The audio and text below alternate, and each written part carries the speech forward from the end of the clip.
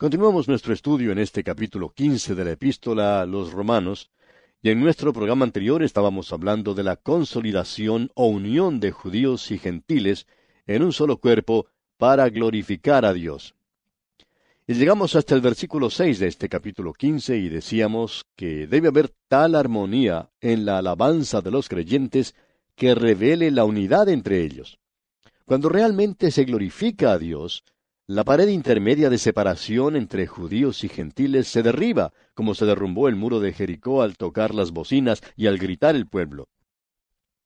El Señor Jesucristo dijo allá en el Evangelio según San Juan, capítulo 13, versículo 35, «En esto conocerán todos que sois mis discípulos, si tuviereis amor los unos con los otros». Cierta vez a un campesino le preguntaron si él no creía que las cercas que separan las fincas echaban a perder el paisaje. El campesino estuvo de acuerdo con eso, pero dijo que allí se cultivaba un maíz que crecía más alto que la cerca. Por tanto, las cercas quedaban escondidas. Los desacuerdos, amigo oyente, entre los hermanos en Cristo quedan escondidos por la vida fructífera de alabanza. La unión política entre las iglesias es en realidad un sustituto malo para la armonía que debe reinar en la iglesia. Continuamos hoy con el versículo 7 de este capítulo 15 y dice, «Por tanto, recibíos los unos a los otros, como también Cristo nos recibió para gloria de Dios». Dios recibe al hombre sobre la aceptación sencilla de Cristo, sea éste fuerte o débil, alto o bajo, judío o gentil. Tanto el fuerte como el débil deben recibirse en comunión el uno al otro. La gloria de Dios es el objetivo supremo. Cierta vez una persona escribió a un predicador y le dijo, «¿Por qué es que a veces usted es tan crítico en cuanto a cierto sector del pueblo evangélico?» Algunos de esos hermanos les son muy amistosos y le invitan a predicar en sus iglesias. El predicador en su respuesta le explicó que ellos tienen más de la gracia de Dios que la que él tiene. Pero en su carta esa persona seguía diciendo, «Estamos de acuerdo en cuanto a demasiadas cosas, como para dejar que una o dos nos separen». Y amigo oyente, es importante reconocer esta verdad. Necesitamos reconocer que aunque podamos diferir sobre algunos puntos, entre todos los verdaderos creyentes en Cristo estamos de acuerdo en cuanto a los principales, y eso es lo que es importante. Debemos recibir a otros como Cristo también nos recibió a nosotros. Dios recibe a los hombres en base a su fe sencilla. Yo necesito reconocer que no estaré siempre de acuerdo con otros y que ellos tampoco siempre estarán de acuerdo conmigo. Por ejemplo, uno puede creer que el hablar en lenguas no sea un don para el día de hoy. Otros pueden creer que lo es. Simplemente debemos orar que todos comprendan la verdad. Uno de estos días, cuando todos estemos en la presencia de Dios, todos estaremos de acuerdo los unos con los otros. Todos se pondrán de acuerdo conmigo en ese día y yo me pondré de acuerdo con ustedes porque todos seremos cambiados, seremos transformados a su imagen y seremos semejantes a Él. Bien, continuemos ahora con los versículos 8 y 9 de este capítulo 15 de la epístola a los Romanos.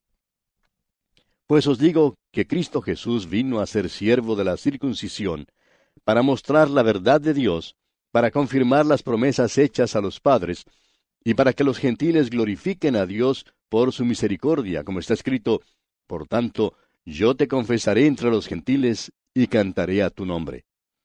Cuando el Señor Jesucristo entró en el mundo, vino como siervo de la circuncisión. Y esta es la única vez que esto se menciona aquí. Su ministerio fue limitado a la nación de Israel. Allá en el Evangelio según San Mateo, capítulo 15, versículo 24, el mismo Señor Jesucristo respondiendo dijo, «No soy enviado sino a las ovejas perdidas de la casa de Israel». Y en el capítulo 10 del mismo Evangelio según San Mateo, versículo 6, leemos, «Sino id antes a las ovejas perdidas de la casa de Israel».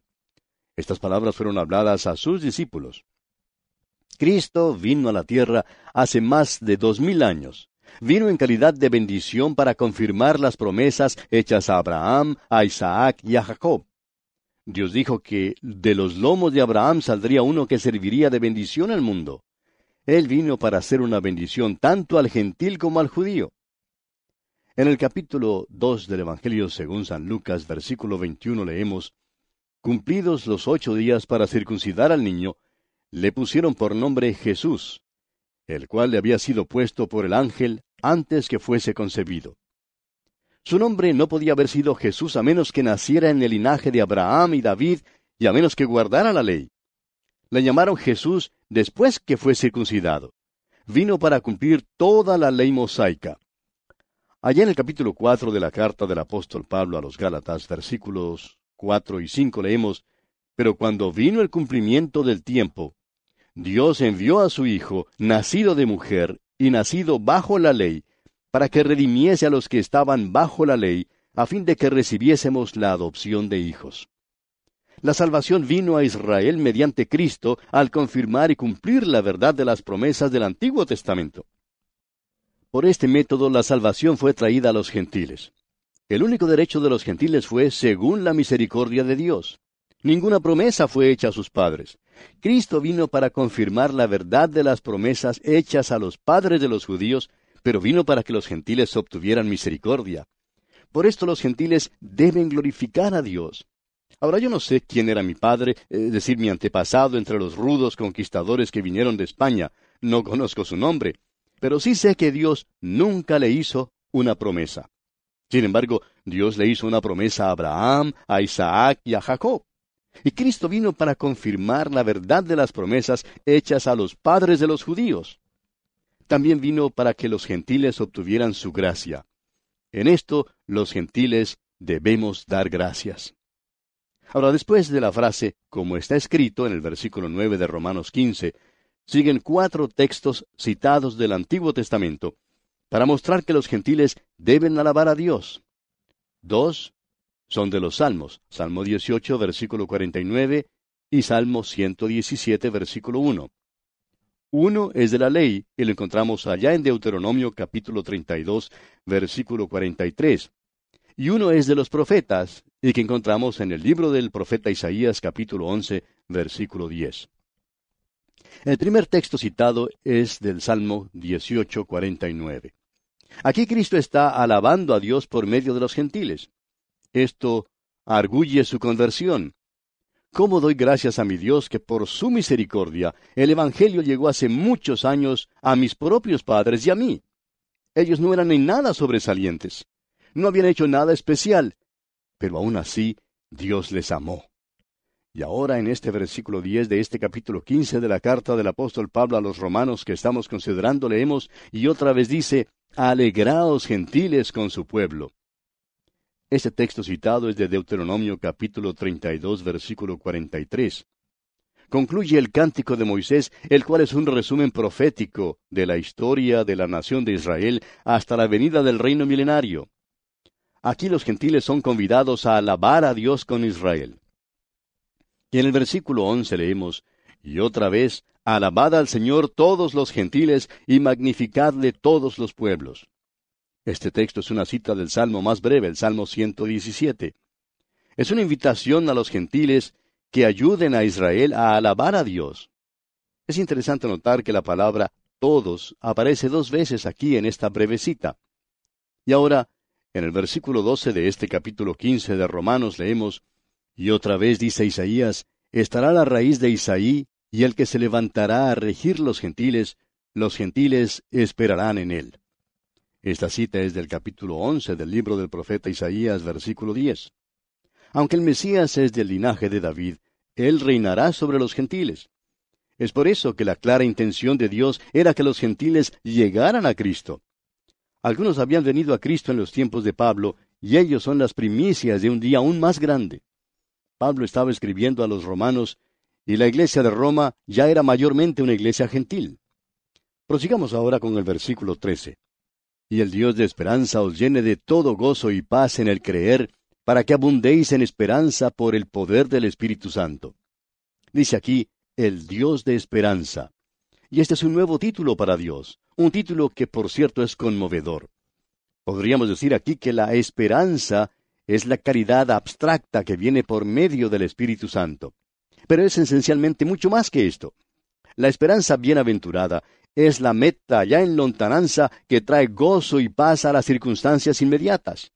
Solamente el poder del Espíritu Santo puede producir tal fruto en el corazón de un peregrino cansado. Esta es la bendición que concluye la sección doctrinal de esta epístola a los Romanos. El corazón que cree halla aquí la roca de la eternidad, que es abrigo de la tempestad.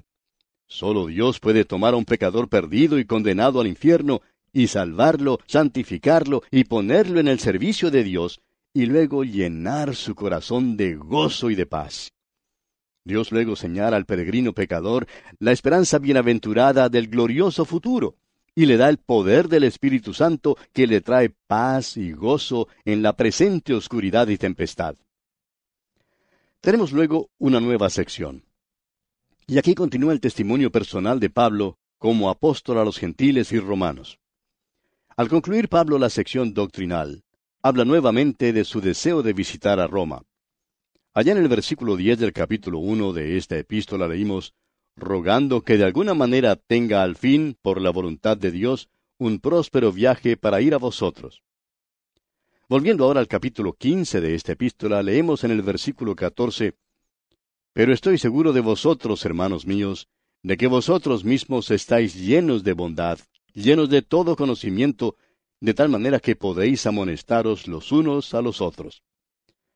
Pablo se disculpa en este versículo por su franqueza y atrevimiento en hablarles a los romanos en la sección doctrinal.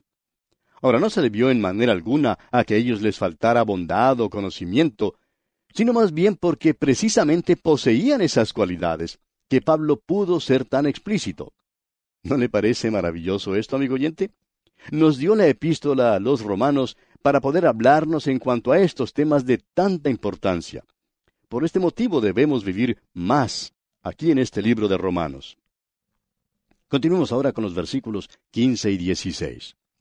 Mas os he escrito, hermanos, en parte con atrevimiento, como para haceros recordar por la gracia que de Dios me es dada, para ser ministro de Jesucristo a los gentiles, ministrando el Evangelio de Dios, para que los gentiles les sean ofrenda agradable, santificada por el Espíritu Santo.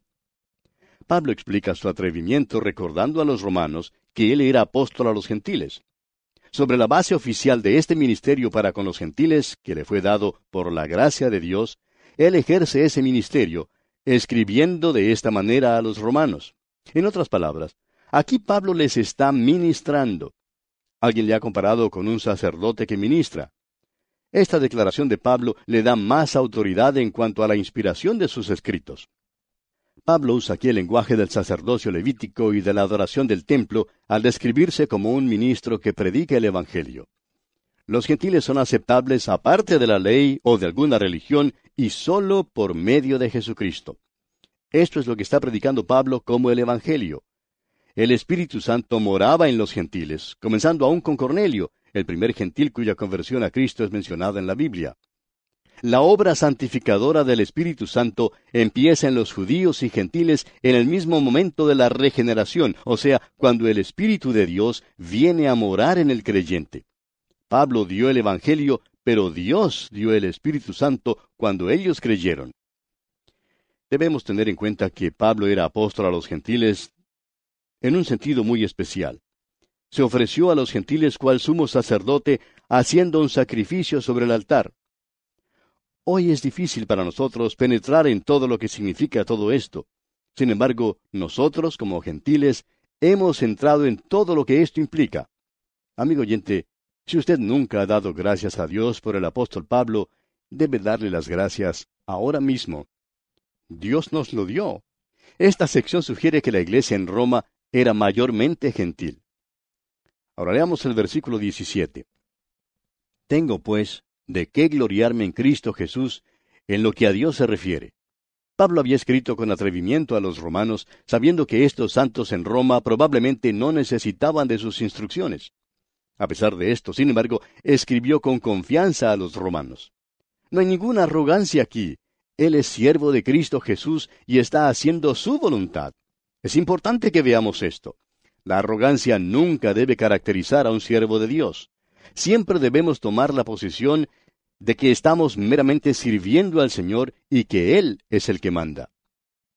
En cuanto a este versículo, el comentarista Dr. Stifler sugiere lo siguiente.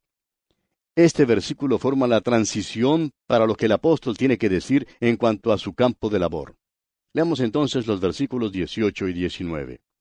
porque no osaría hablar sino de lo que Cristo ha hecho por medio de mí para la obediencia de los gentiles, con la palabra y con las obras, con potencia de señales y prodigios, en el poder del Espíritu de Dios, de manera que desde Jerusalén y por los alrededores hasta Ilírico, todo lo he llenado del Evangelio de Cristo. Pablo está diciendo algo muy importante en este pasaje, amigo oyente. Si vamos a comprender al apóstol Pablo, si vamos a saber si fue él o fue Pedro quien fundó la iglesia en Roma, debemos prestar suma atención a lo que se dice aquí. Si seguimos esto detenidamente, no llegaremos a ninguna suposición falsa. Pablo no se atribuirá ninguna gloria a sí mismo por la obra de Dios que comenzó en el día de Pentecostés y que resultó en la proclamación del Evangelio a los gentiles. Pedro fue el primero en predicar a los gentiles cuando lo hizo en la casa de Cornelio. Pablo solamente se atribuirá lo que Dios hizo por medio de él en palabra y obra. Pablo dirá que él nunca edificó sobre fundamento ajeno. Él tenía un ministerio peculiar como apóstol a los gentiles. Dice aquí, señales y prodigios. Y estas eran las credenciales, por así decirlo, de los apóstoles y ministros en la iglesia primitiva. Estas fueron dadas para establecer la iglesia sobre un buen fundamento. El Nuevo Testamento en esa época no había sido escrito todavía.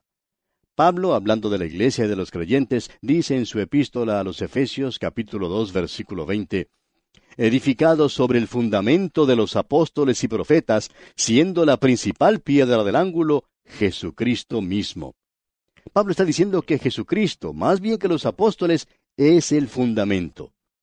Y en su primera carta a los Corintios, capítulo 3, versículo 11, declara enfáticamente, porque nadie puede poner otro fundamento que el que está puesto, el cual es Jesucristo. Los apóstoles son los que ponen el fundamento. Pablo está diciendo que siendo que los apóstoles realizaron esta obra tan importante, tenemos que tener muchísimo cuidado.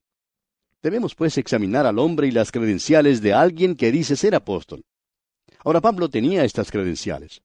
Allá en el libro de los Hechos de los Apóstoles, capítulo 14, versículo 3, leemos, por tanto, se detuvieron allí mucho tiempo, hablando con denuedo, confiados en el Señor, el cual daba testimonio a la palabra de su gracia, concediendo que se hiciesen por las manos de ellos señales y prodigios. Hoy en día las credenciales no son las señales, sino la Escritura, no son los prodigios, sino la palabra. El apóstol Juan en su segunda epístola, capítulo 1, versículo 10, nos dice, si alguno viene a vosotros y no trae esta doctrina, no lo recibáis en casa, ni le digáis bienvenido.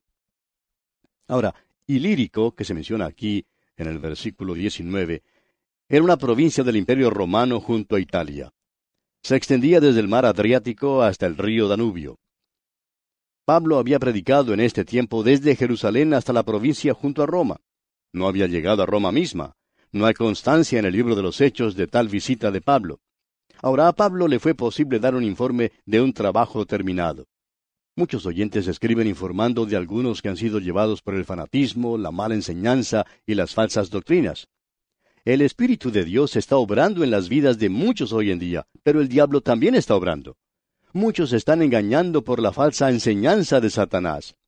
Es por eso que Pablo tenía mucho cuidado en poner énfasis sobre el hecho de que el reino de Dios no consta de las cosas físicas y externas. El reino de Dios es justicia. Hay toda clase de grupos hoy. Algunos se entregan a toda clase de ritos sexuales y no viven para Dios de ninguna manera. Otros grupos reclaman ciertas señales como el hablar en lenguas extrañas, por ejemplo. Algo mucho mejor que el hablar en lenguas es tener una lengua que sea limpia. Lo que muchos necesitan es tener una lengua limpia y benigna. Estas son las cosas que se necesitan y que son las marcas de un verdadero creyente en Cristo.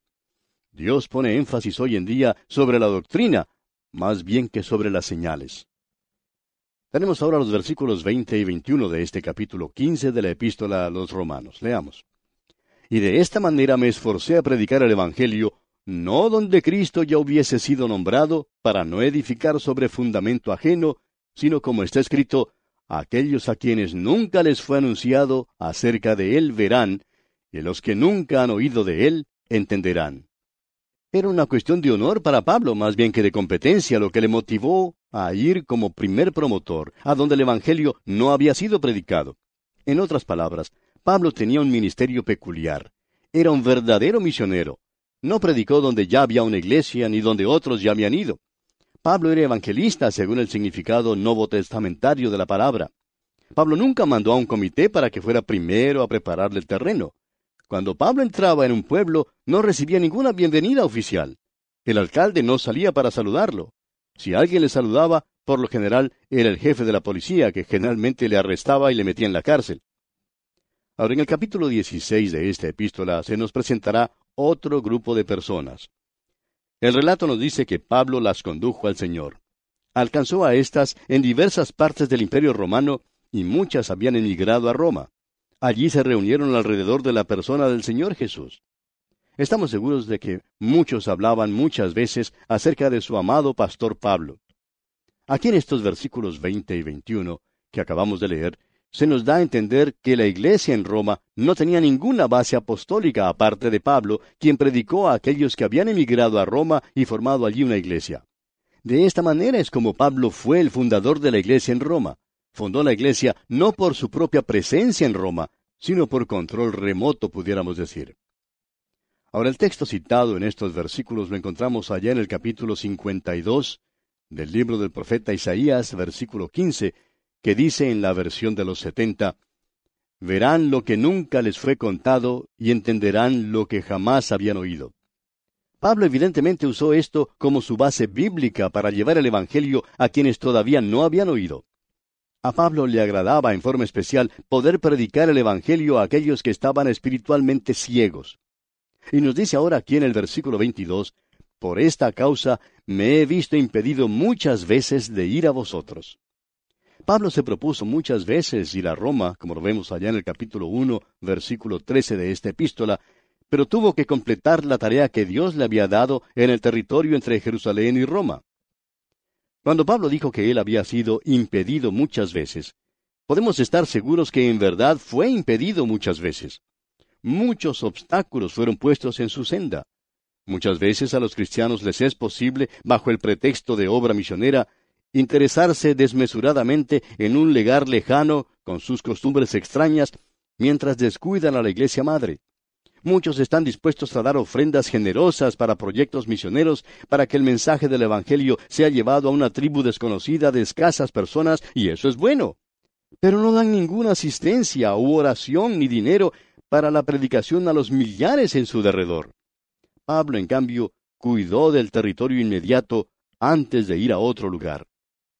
Bien, amigo oyente, vamos a tener que detenernos aquí por hoy porque nuestro tiempo ha concluido ya. Continuaremos, Dios mediante, en nuestro próximo programa.